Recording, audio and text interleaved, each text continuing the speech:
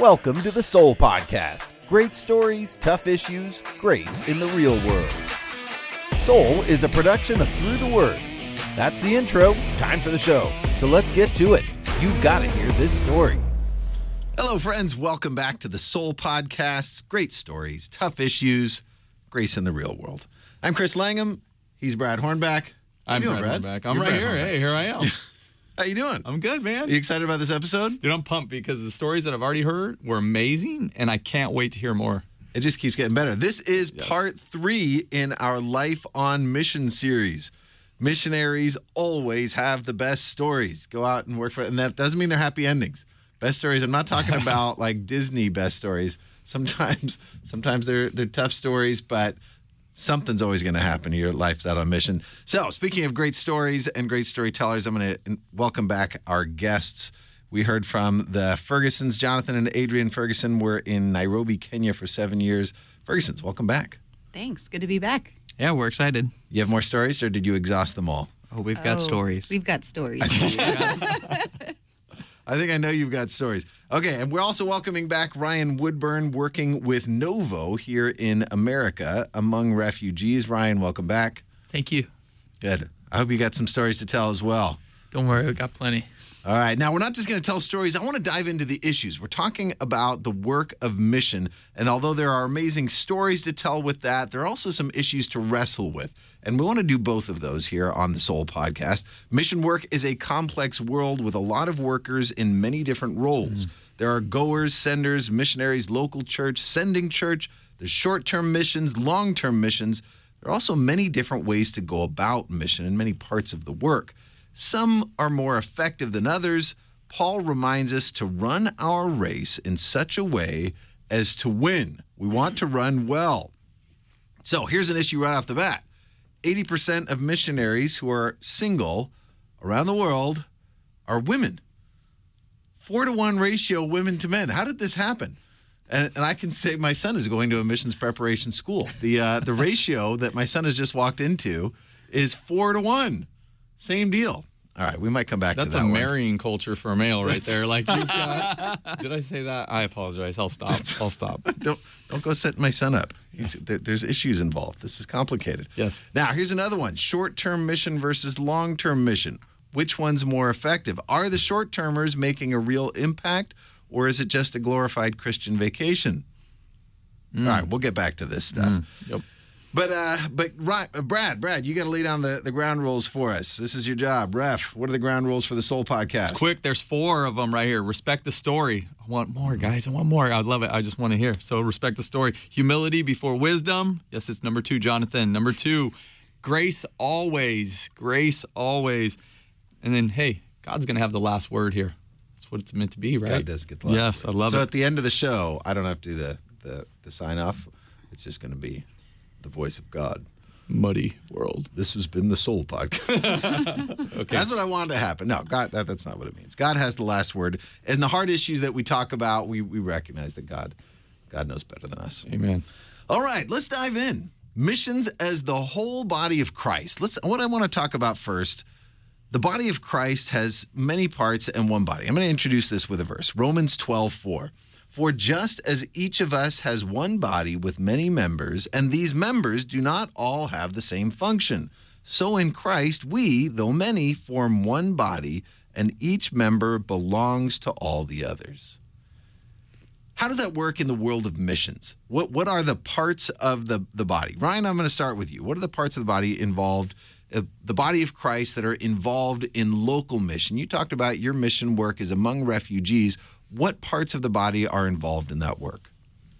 Elbow, nose, heel. Little baby pinky toe. Don't leave it out. Who's necessary to make that work effective? Earlobe. I'm the earlobe, guys. I'm kidding. Okay, go ahead. Ryan, in all seriousness. So we need, as far as the body of Christ, we need people who are sending. So that's one part of the body. We need people who are giving, in terms of enabling through resources, partnering in that sense. And then we need people from the body who are going. And so that's our picture. And even those who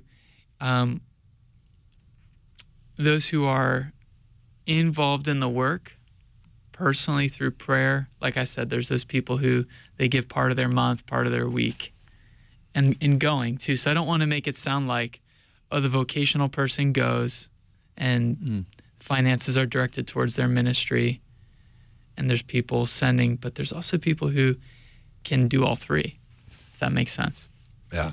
And I'll say, Jonathan, Adrian, you guys have been on in several parts of this. You shared your story in Kenya of you guys were the goers. You were there. You were boots on the ground on the other side of the world. But God called you back here. And now, how does God? What part of this body are you serving in now that you're back home in America? The part we're serving in right now is we're working in missions at our church. And so I would say that we are now senders. I would like to think of us as advocates for those that are already on the field. What do you think? Yeah, we're doing a little bit of everything with sending both the short-term and long-term missionaries and pastoral care for our missionaries as well. So I think that that's a big thing of what we're doing now is trying to, be advocates for our missionaries, both to the congregation and bringing the congregation's concerns or anything to the missionaries' concerns back to the congregation. So you guys are a connection point. Now, having been, now back up in time, having been out on the field, how important was a support team? Did you guys have a support team? Now, I know the answer to this question, but tell me about your support team. You guys actually had an awesome support team, I remember. But why is that Is role that because critical? you were back here supporting? No, I wasn't on the support team. Oh, okay. It's our mission. There were several. We have a missions church. Just so you guys know, the church that we're part of, Refuge Calvary Chapel, Huntington Beach. It's a missions-minded church and always has been. Yes. And Jonathan is now serving as the missions pastor. I actually served in that role for a year when I came back from the mission field. But it's always been a mission-minded church. But support teams are not. It's not just the whole church. It's a specific dedicated team. Tell us about your support team and why that role was important. We had a great support team with, I'm trying to think, 7 to 10 people, depending on, we were there for a while, so we had some turnover. But what they did was they were continually getting us in front of the church. Even though we were in Kenya, we were still very visible in front of the church. And so through fundraisers and different activities, they let the church know what was going on in Kenya. So when we came back, there were people that we had never met before that had been supporting us. There were people who we met that were like, "You're the Fergusons, you're from Kenya." And so we walk in and we're still known, even though, church turnover is so high in America, but we were still known. And that was a huge thing. I can speak to this a little bit from somebody that came into the church. And like we said in episode 1, I know you guys, but I didn't know you guys. I knew you as the Ferguson 5 through the church. I knew your faces. Like, I knew a lot about you. I had never met you because of the support team. Yeah. But the support team was the advocate. They were the advocate that for, made sure yes. that your faces were out there and you were being prayed for, and that Yes. your news was going out and keeping a connection with the local church. And I think a lot of it is like we never felt forgotten. When Benjamin was born in 2010 out in Kenya, and our church had a little baby shower for us where people came and they donated money for specific things. And so we got these little cards that said, "Oh, I donated money for diapers," or "I donated money for a little baby outfit." So we didn't actually get the care package out in Kenya, but people thought enough about us that they were writing us these little notes and they were giving specifically for that. And I felt like, wow, because it was a lonely time for us, having Benjamin out on the mission field and feeling like, gosh, we're missing family. And to know that our family back at Refuge was celebrating with us, it kind of made us feel a little bit more bonded to them. That's awesome. Yeah, without the care team, we wouldn't have made it even 2 years out of our 7 because we knew that we were cared for, that we were loved, that we were supported, and not just the financial aspect of, and the team did help a lot with that.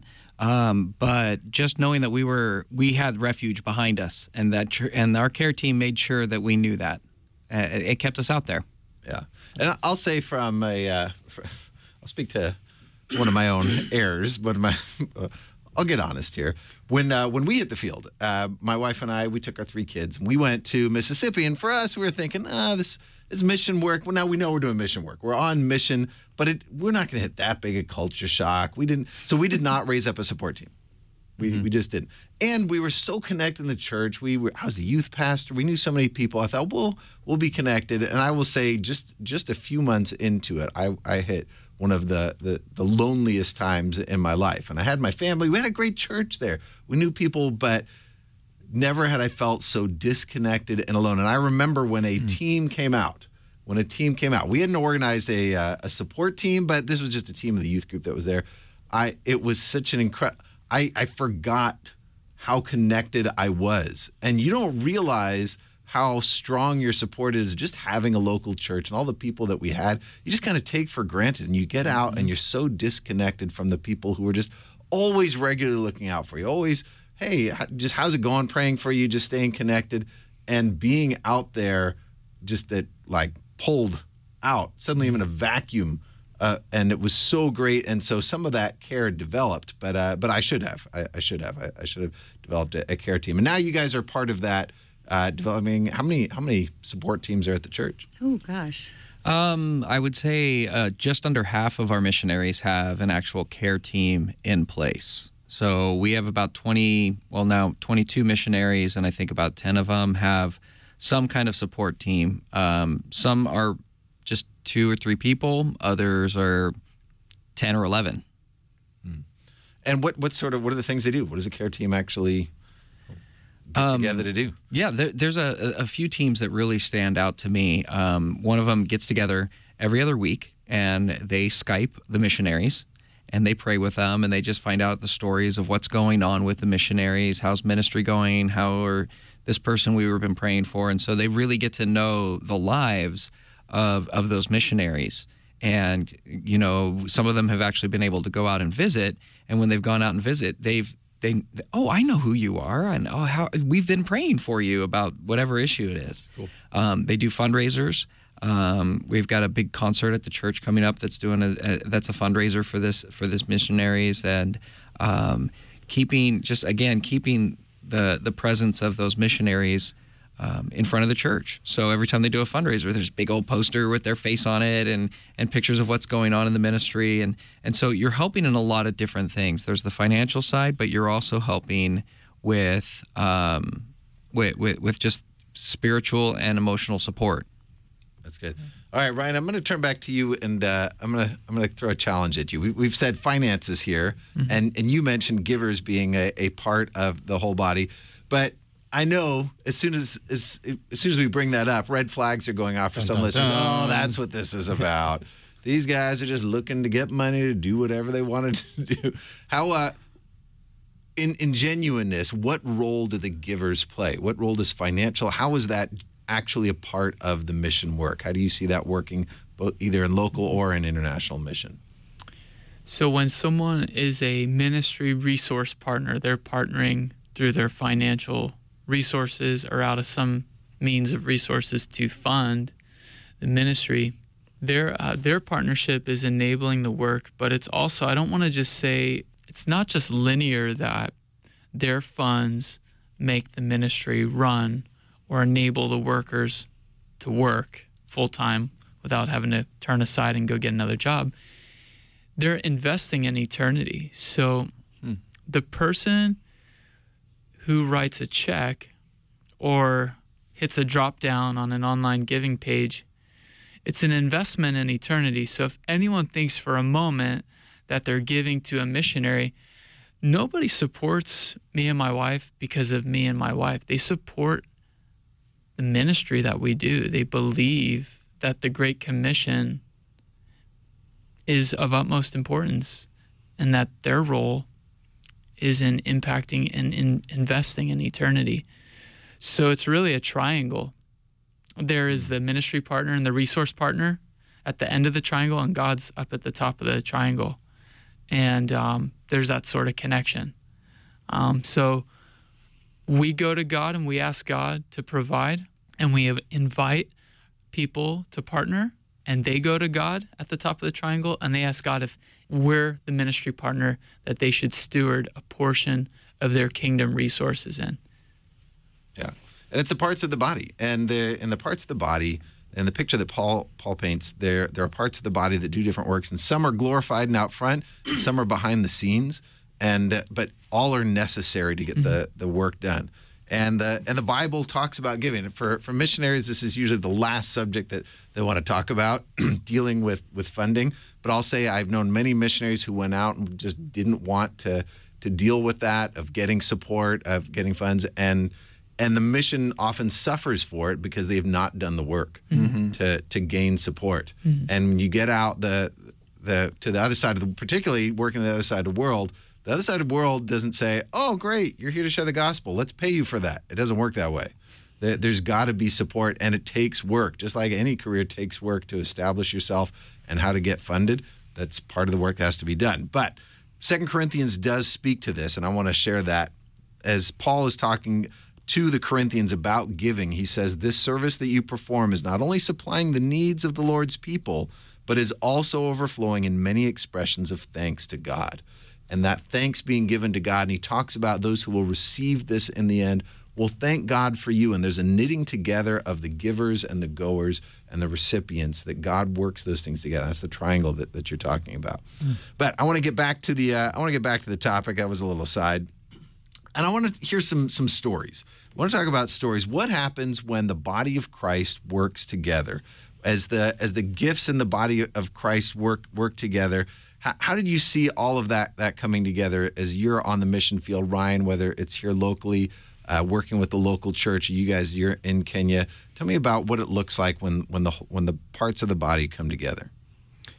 Yeah, I would say a great example is we had this one lady who was in our church in Kenya, lady named Phyllis, and she was on her own. She had HIV, and she's on her own. She's trying to make it. And in Kenya, when you're somebody in that position, it's easy to be taken advantage of. But she was able to do a lot of work with her hands. She did the most amazing beadwork and everything that was, she made purses and different items. And our church was able to actually kind of support in that. We brought some of those things home that she made, and the church was able to come alongside, and they're like, "Hey, we can support and do these things." And it was a really cool thing of seeing the church helping, this lady that's an outcast in her society, and the church 5,000, 6,000 miles away was helping support her in a way that it wasn't possible with just our small local church in Kenya. And so it was a really cool way of seeing the church as a whole working together to support the work that God has called us to do.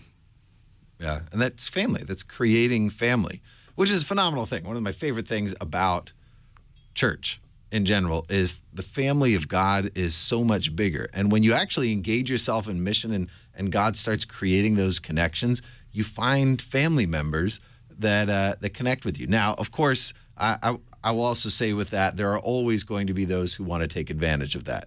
And especially as we talk about money, as Christians go, and especially if the people you're trying to reach recognize, "Oh, you've got money, you're Americans, or you're white, there's money," then it gets messy.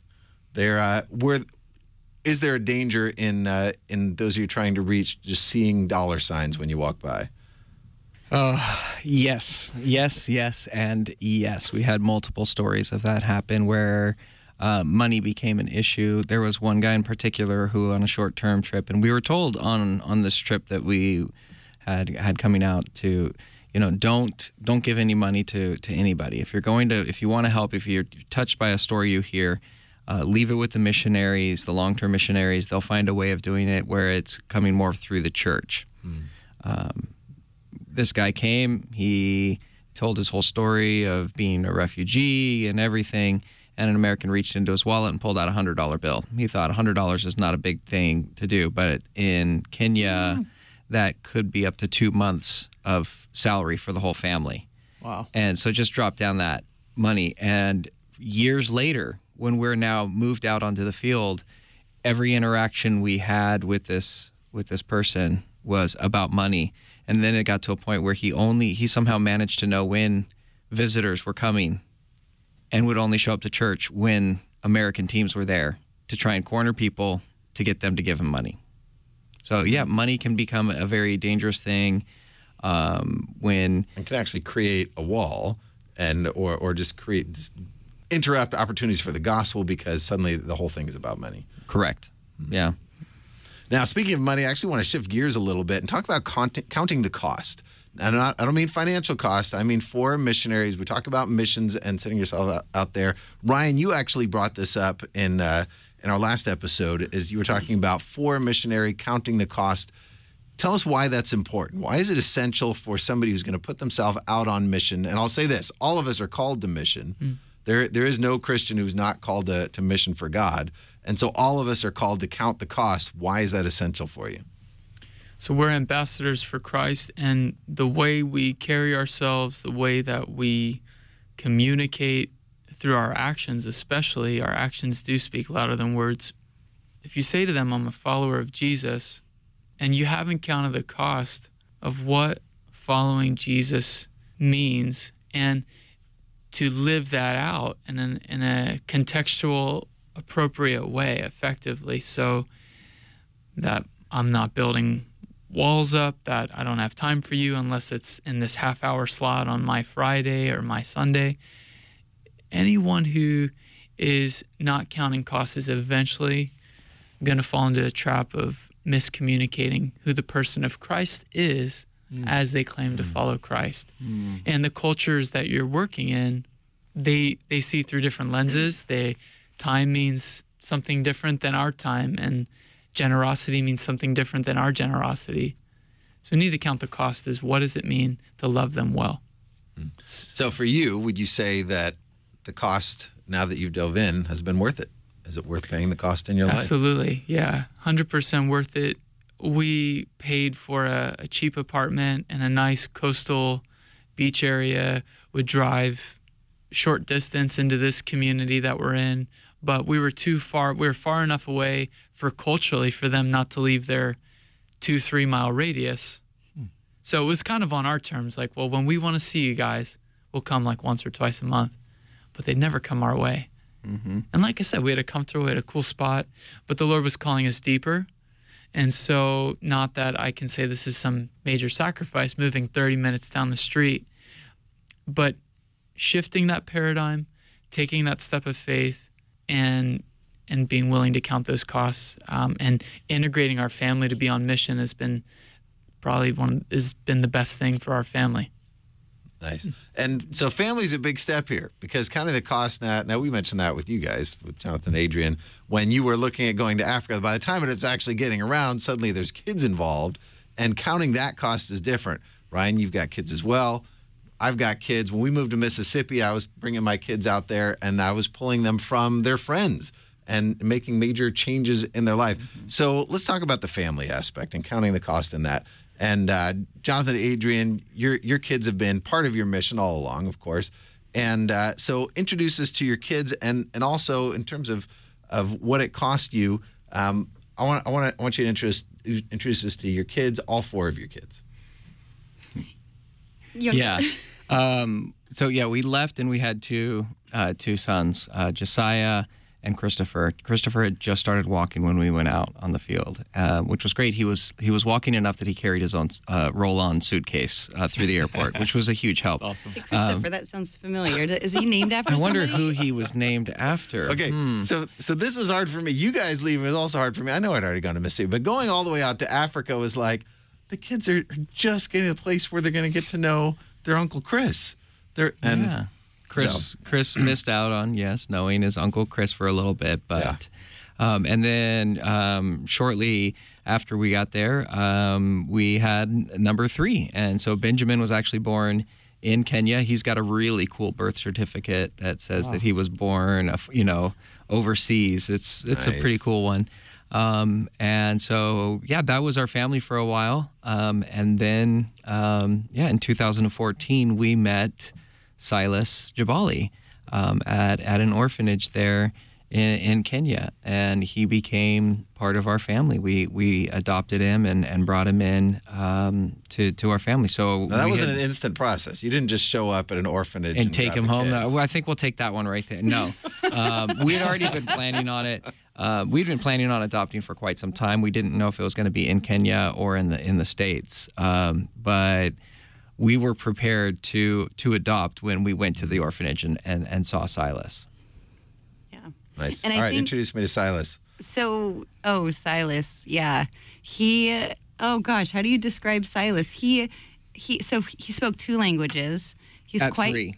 Yeah, at 3. He was quite brilliant and just very intuitive. He would just look at you and he would just know hey, can I help you with something? Just a sweet boy. He was the little spokesperson for everybody at the orphanage when all of the other aunties, they called them aunties when they're taking care of the little kids. Aunties. Yeah, he would be the one to be like, oh, auntie, he wants this over here. He needs this He's over 3. here. He'd be, Yeah, he was just this brilliant little kid. And our neighbors would often tell us that even when he was a little older, he's 4 years old, and she'd be walking by, and he would stop her and ask her how her day was and how she was doing. This was a 4-year-old asking the your day? adult, "How are you today? You look very beautiful today." And this is as a 4-year-old. How old were your other boys at this point? Benjamin give us some context. Benjamin was a year older than Silas. Okay. And we adopted Silas, I think, when When he was 3. he was placed with us at 3, so Benny would have been 4, and then And the Chris other would have been 2 6. Josiah would have Okay. been 7. Yeah. And Silas had medical issues from the beginning. Yeah, so he had a condition called hydrocephalus, which is water on the brain, that he contracted just after birth. So he got meningitis and then got hydrocephalus. So basically what it looks like is if you're not treated right away for hydrocephalus, your head just kind of blows up.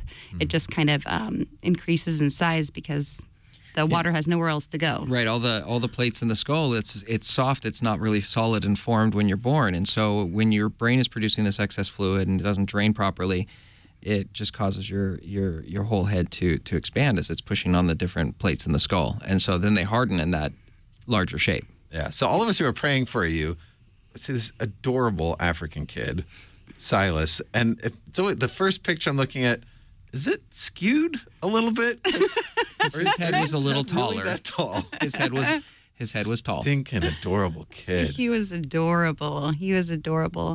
Yeah, so I would say kind of going back to in terms of the counting the cost part, when Jonathan and I were thinking about, well, gosh, now we have, before we moved out, we had 2 kids at that point, and gosh, what are we going to do? So when we kind of envisioned this, the Lord was asking of us, hey, do you trust me with your kids? And we really had to evaluate that because it's one thing to say, yes, Lord, if it costs me my life, I'll go and, you can do what you will. But when you have your own kids, now you're evaluating their lives as well. And so for us, we took that. But I think in our minds, Jonathan and I had kind of talked about this, that we had always envisioned that as being coming into a dangerous situation in Nairobi, like a carjacking or a robbery in our house. And we'd have these discussions. So what would we do if we were carjacked? Because it happens frequently there. What would we do during a robbery? Where would we take the kids? Would we, just different things that you talk about within the comfort of your home. But what we had never really talked about is the cost of inviting a new child into your home and the Lord taking them. So Silas passed away in 2016 unexpectedly. How long was he with your family? Just under 2 years. Yeah. Oh, did he genuinely become family for you? Oh, yeah. Oh, absolutely, without a doubt. I mean, Benjamin and him were so close that even though Silas was Kenyan and Benjamin's American, when they were in the other room, you couldn't distinguish between the two of them when they were talking to each other. You could not tell who was talking. Their laugh was the same. They talked the same. Everything about it. That was our son. We were mom and dad. So yeah, without a doubt, it was fully integrated as family. Yeah. And so, yeah, going back to that counting the cost part, I think just evaluating that part, like, wow, we didn't really see that coming. Yes, Lord, we gave you our children, but we didn't realize it was going to come with an adoption. And then, just around the corner, there was, okay, Lord, you're gonna take him home in a time that wasn't expected. And I think because we had a lot of those discussions before, and we had said, yes, Lord, you can take our children. We trust you with that. I think it made it a little bit. It's not ever easy. No. But I think because our posture had always been towards, wanting to honor the Lord in that way and trusting him with everything that we had, that kind of paved the path for us to move forward. Yeah, we were definitely blindsided by it. It definitely caught us off guard because of how quickly everything progressed from him getting sick again to the surgery and everything that happened. But God gave us the grace to get through it. And I think that, first of all, we had already taken the time to consider this and count the cost, that this was always a possibility that one of us could lose our life. It went faster than we expected, and it was in a very unexpected way. But God gave us the grace to get through that. We had amazing friends and family and a church there in Kenya that came alongside us and helped us and lifted us up while we were down. And so, I mean, God's grace was so evident through the whole thing that, without it, we would still be a mess. And so I remember the morning. I remember the morning and reading the news, and Silas had been in and out of the hospital, and we'd been praying, but it came from my wife. I remember where I was sitting in the kitchen. I remember where she walked in, and I remember just instant heartbreak hearing, and for me it was, I never got to meet him. I never got to meet Silas. I hadn't made it out, but I headed out just a couple weeks later to be with you guys after that. And how did God bring you through as a family? Now you go out as a family with 2 kids as you head out there. You form family in Africa, your church family, your extended family. God adds to your personal family. You get a newborn, and another comes along, and these 2 guys are running around like they're twins. They don't look a lot like twins, but no, they didn't. No, they didn't. And your family, but your family as a whole, did losing a kid is one of the most common times for divorce for couples. You guys, for all the trauma of being on the other side of the world and everything you're doing, to me, stuff like trauma like that will either drive you closer or drive you farther away. How are you? The 5 of you, and Josiah and Christopher and Benjamin, how are your family on the other side of this? It's still not easy. You still deal with days that are difficult, and I think that it might be easier for us as the adults who had already considered and thought and walked through counting the cost.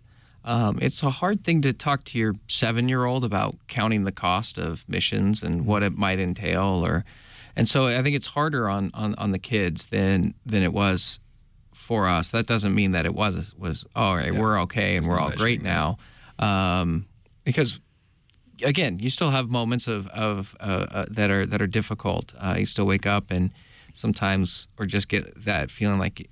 I mean, just recently I had a day where I just felt like all of a sudden, boom, I felt like I got punched in the stomach, like all of the grief washed over me all over again. But again, it's looking back, and we've had that discussion of looking back, knowing everything that we went through and the pain and everything that was associated with it. We would do it again in a heartbeat. We would do it all again. We would adopt him, even knowing what was happening, because of just the joy that he brought, and we knew that it was what God wanted for us. And for 2 years of his life, he had a family. Yeah. Real, absolute, this was his family. His mom and dad walked away from him at the hospital. And at the end, his mom and dad were there with him. Us were there with him at the hospital as he went to be with his eternal Father in heaven. So it was an amazing time. It really was. Yeah. All right, counting the cost. I'm actually gonna awkwardly change directions before thank you guys for sharing that with us, because that's I mean, I don't know what else to say. Just thank you. We know that there's more people than us that are experiencing this kind of loss, and I feel like if we band together with each other and we walk through these dark seasons together, we know that there's other people that are in it with us. Then you don't walk alone. Amen. Yeah. Yeah, and I'll say this is your family story. I don't want to say, hey, everybody out there, considering missions, count the cost, and this is what's going to happen. That's not the way it goes. This was your family story, and the cost for everyone. But I think counting the cost, when Jesus talks about counting the cost, he's not just talking about mission work. He's talking about following Jesus. Absolutely. This isn't just, oh, are you going to be a missionary? Following Jesus. He calls everyone, count the cost. There is a sacrifice. You've got to deny yourself, take up your cross, and follow Jesus for this to work. But I am going to move us forward, or we're going to run out of time. But I want to ask this, Ryan, in terms of counting the cost for you and your family. You've got a couple little kids, and you've moved your family into a neighborhood that's where things are different. How do you think about this for your kids and projecting their lives moving forward? What elements, when you're thinking, okay, what is the cost? I'm not just talking dollars. What is the cost for your family, and how do you weigh that out and say, yes, we're going to do this together? And how do you express that when your kids are so little they can't understand it? Then how do you, as the leader of the family, say we're willing to pay this cost moving forward? Yeah, I think in a more local setting for us, where we have some family in the area, not in the immediate area, but driving distance to an extent. So I think I can imagine as our kids get older, like, mom and dad, why don't we spend more time with our cousins? Like, our kids are pretty young, but we really do want our kids to be raised in a way that they get the bigger picture of the kingdom of God. And if that means that instead of hanging out with all of their cousins or a lot of Christians in our week to week, we know as a frontline position that we take for the kingdom that we're going to be explaining to our kids as they mature, the Lord has called us into this spot, and this is part of life. This is the bigger picture that the Lord has called us to a harvest here. And our relationships reflect that. Who we spend our majority of our time with reflects that we have this calling. So, yeah. And I'll speak as one with my kids a little ways down the road. I counted the cost when my kids were little. When I started ministry, my daughter was 2, just one kid. Now she's 21, getting married, and for me, counting the cost, I want to differentiate, to clarify. Counting the cost should not be, as a leader of the family, as a parent, should not be, I'm going to sacrifice time that I could spend with my kids so I can spend more time in ministry, because that can get that divide will grow bigger and bigger. You should not sacrifice your investment in your own children. You count the cost together as a family, because the call to ministry is together as a family. And I can say my kids now are actually grown up. Brad, you've got a grown up kid now too. Just sent her off to college, didn't you? Thanks for pointing that out. I was already teary-eyed a minute ago, and now you're bringing back some more tears. To college. But I'll say this, but my kids who've gone off to college, ministry is their life. When my daughter got to college, she said, I couldn't just go to church and sit. Like, she immediately got involved with the youth group. And then she committed to be involved with a whole nother church that was a church plant. Like, she couldn't just, not, because ministry was always as a whole family. Yeah. And for me, what that meant was I never wanted ministry to be the thing that took daddy away. It was always the thing that made us all busy together. And yeah, there was a cost, but the cost was paid by all of us together. We were all invested in it. Ministry was always together. You know, Chris, and we haven't talked much about this, is a whole nother episode, but the mission field I was called to at a point was into the military as a chaplain. Yeah. And when that started to go down, we actually sat down as an entire family, which my kids were older, but not like that much older. My youngest was pretty young. But we had the discussion of what that looked like for the family and what the cost was. But we encompassed the entire family talking about it. Kids asking questions, like literally asking me questions and what it might look like. So, I mean, I think that's huge in our ministry. And yeah. All right. Okay, we're going to run out of time here, but we're almost out of time already. I know. We got to go fast. Okay, Brad, bring us into it. You got to run through the rules. We're doing Theology Throwdown because we have to. It's part of this whole podcast. All right. I think when Jonathan stretches out for theology. So, guys, listen. This is legit rules this time. Read the verse. Okay. I won't even say keep it brief. Read the verse. We got to stick to it. penalty cards will be given. Guaranteed. Guaranteed. I think you're going to get tackled at this Hold on, I point. got a red card last time. Am I like excluded from No, you're this still game? in. You're in. Oh, This is okay. a new game. Okay. So okay. What's our today's question? throwdown question: on God's mission, which is the more essential calling and which is more effective? Reaching the lost or equipping the saints? I'm going You know first what? on this Go one. first, I'm going yeah. first. Okay. Ephesians 4:11 through 13. So Christ himself gave the apostles, the prophets, the evangelists, the pastors and teachers to equip his people for works of service so that the body of Christ may be built up until we all reach unity in the faith and the knowledge of the Son of God and become mature, attaining to the whole measure of the fullness of Christ. God has given Bible teachers, God has given evangelists to equip. It's not our job as the ministry leaders to do all the work. We're called to equip others. So if we equip the saints, they will reach the world and they will reach the lost if we spend the time equipping them. And I love that verse. And I want to add to that you'll see at the end of that verse that the whole body is built up rather than just the leader being built up and the loss that they're reaching. The whole body is built up, and it says they reach unity. There's unity that happens when the whole body is working, and maturity. And I'll just leave it at that. Ryan, give us one. So I'm looking here at, sorry guys. So Did you lose your verse? I lost I'm gonna card it. him for this. Oh, man. You know, All right, we're you going to come cost back me. to you. We're You going to need come to back to you, Ryan. You Oh, called out wait, your he's verse getting before. It was assistance. He's got an second Timothy. assistance. We have Assistants on the field. Go Okay. for it, Ryan. What do you got? So the things you've heard me say in the presence of many witnesses, entrust to reliable people who will also be qualified to teach others. So the concept of committing what God has given us to others and multiplying and having reproducible leaders so that others can carry it forward. So we're doing both. You're doing both. Doing both. I love it. Adrian, Nicely give done. us one. All right, Exodus 18:17, where Moses' father-in-law says, "What you're doing is not good. You and these people who come to you will only wear yourselves out. The work is too heavy for you. You cannot handle it alone." And you avoid those Jonathan Show situations. If you guys Jonathan show is canceled. Listen to episode 1 if you're not familiar with the Jonathan Show. But Not yes, in syndication. Chris. You can't do it alone. You get past it by training up people and getting other people involved in the work. Nice.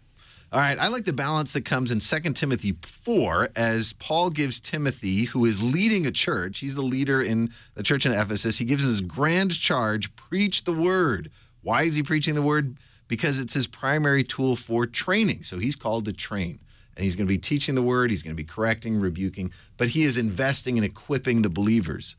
And there's also a balance with that. The very next verse in 4:5 of 2 Timothy, but you keep your head in all situations, endure hardship, do the work of an evangelist, discharge all the duties of your ministry. There's the picture there. He's called to equip, but right after that, he's also called to do the work of an evangelist. You can't equip others while you're not doing. In other words, you have to work and also bring others alongside. And that's actually the picture that you see Jesus modeling for us. Jesus went out doing the work of reaching the lost, but then he brings along the disciples and they're doing the work and he involves them. And when the disciples try to get rid of the people, he says, you give them something to eat. And he also sends them out to copy what they've modeled. And when he sends them out, he basically says, do exactly what you saw me doing. No. And that's the way it works. All right. Are we out of time? We are out of time. I think we're out of time. We had a lot more to talk about, but we're going to invite you guys back. We got one more episode in this series. We're going to talk specifically about the issues that come up with refugees and immigrants. I know that's a big part of Ryan's ministry, but Jonathan, Adrian, also, you guys worked with that as you saw in Kenya, as you had a lot of refugees coming into Kenya was a big part of your work. So we're going to bring that up in episode 4 in the fourth part of this series, but I've got to close it out for us. This is Chris Langham on behalf of the whole team at the Soul Podcast. It's a muddy world, so walk by faith and walk in grace. We'll see you on the next episode. Thanks for joining us. That's all for the Soul Podcast, everyone. I hope you enjoyed the story. Join us next time as the conversation continues. You can subscribe wherever great podcasts are found, and you can find every episode at soulepodcast.com. That's SOLE podcast.com. The Soul Podcast is a production of Through the Word. If you like this podcast, you're going to love Through the Word, with audio guides for every chapter in the Bible. Join us for an epic journey through the entire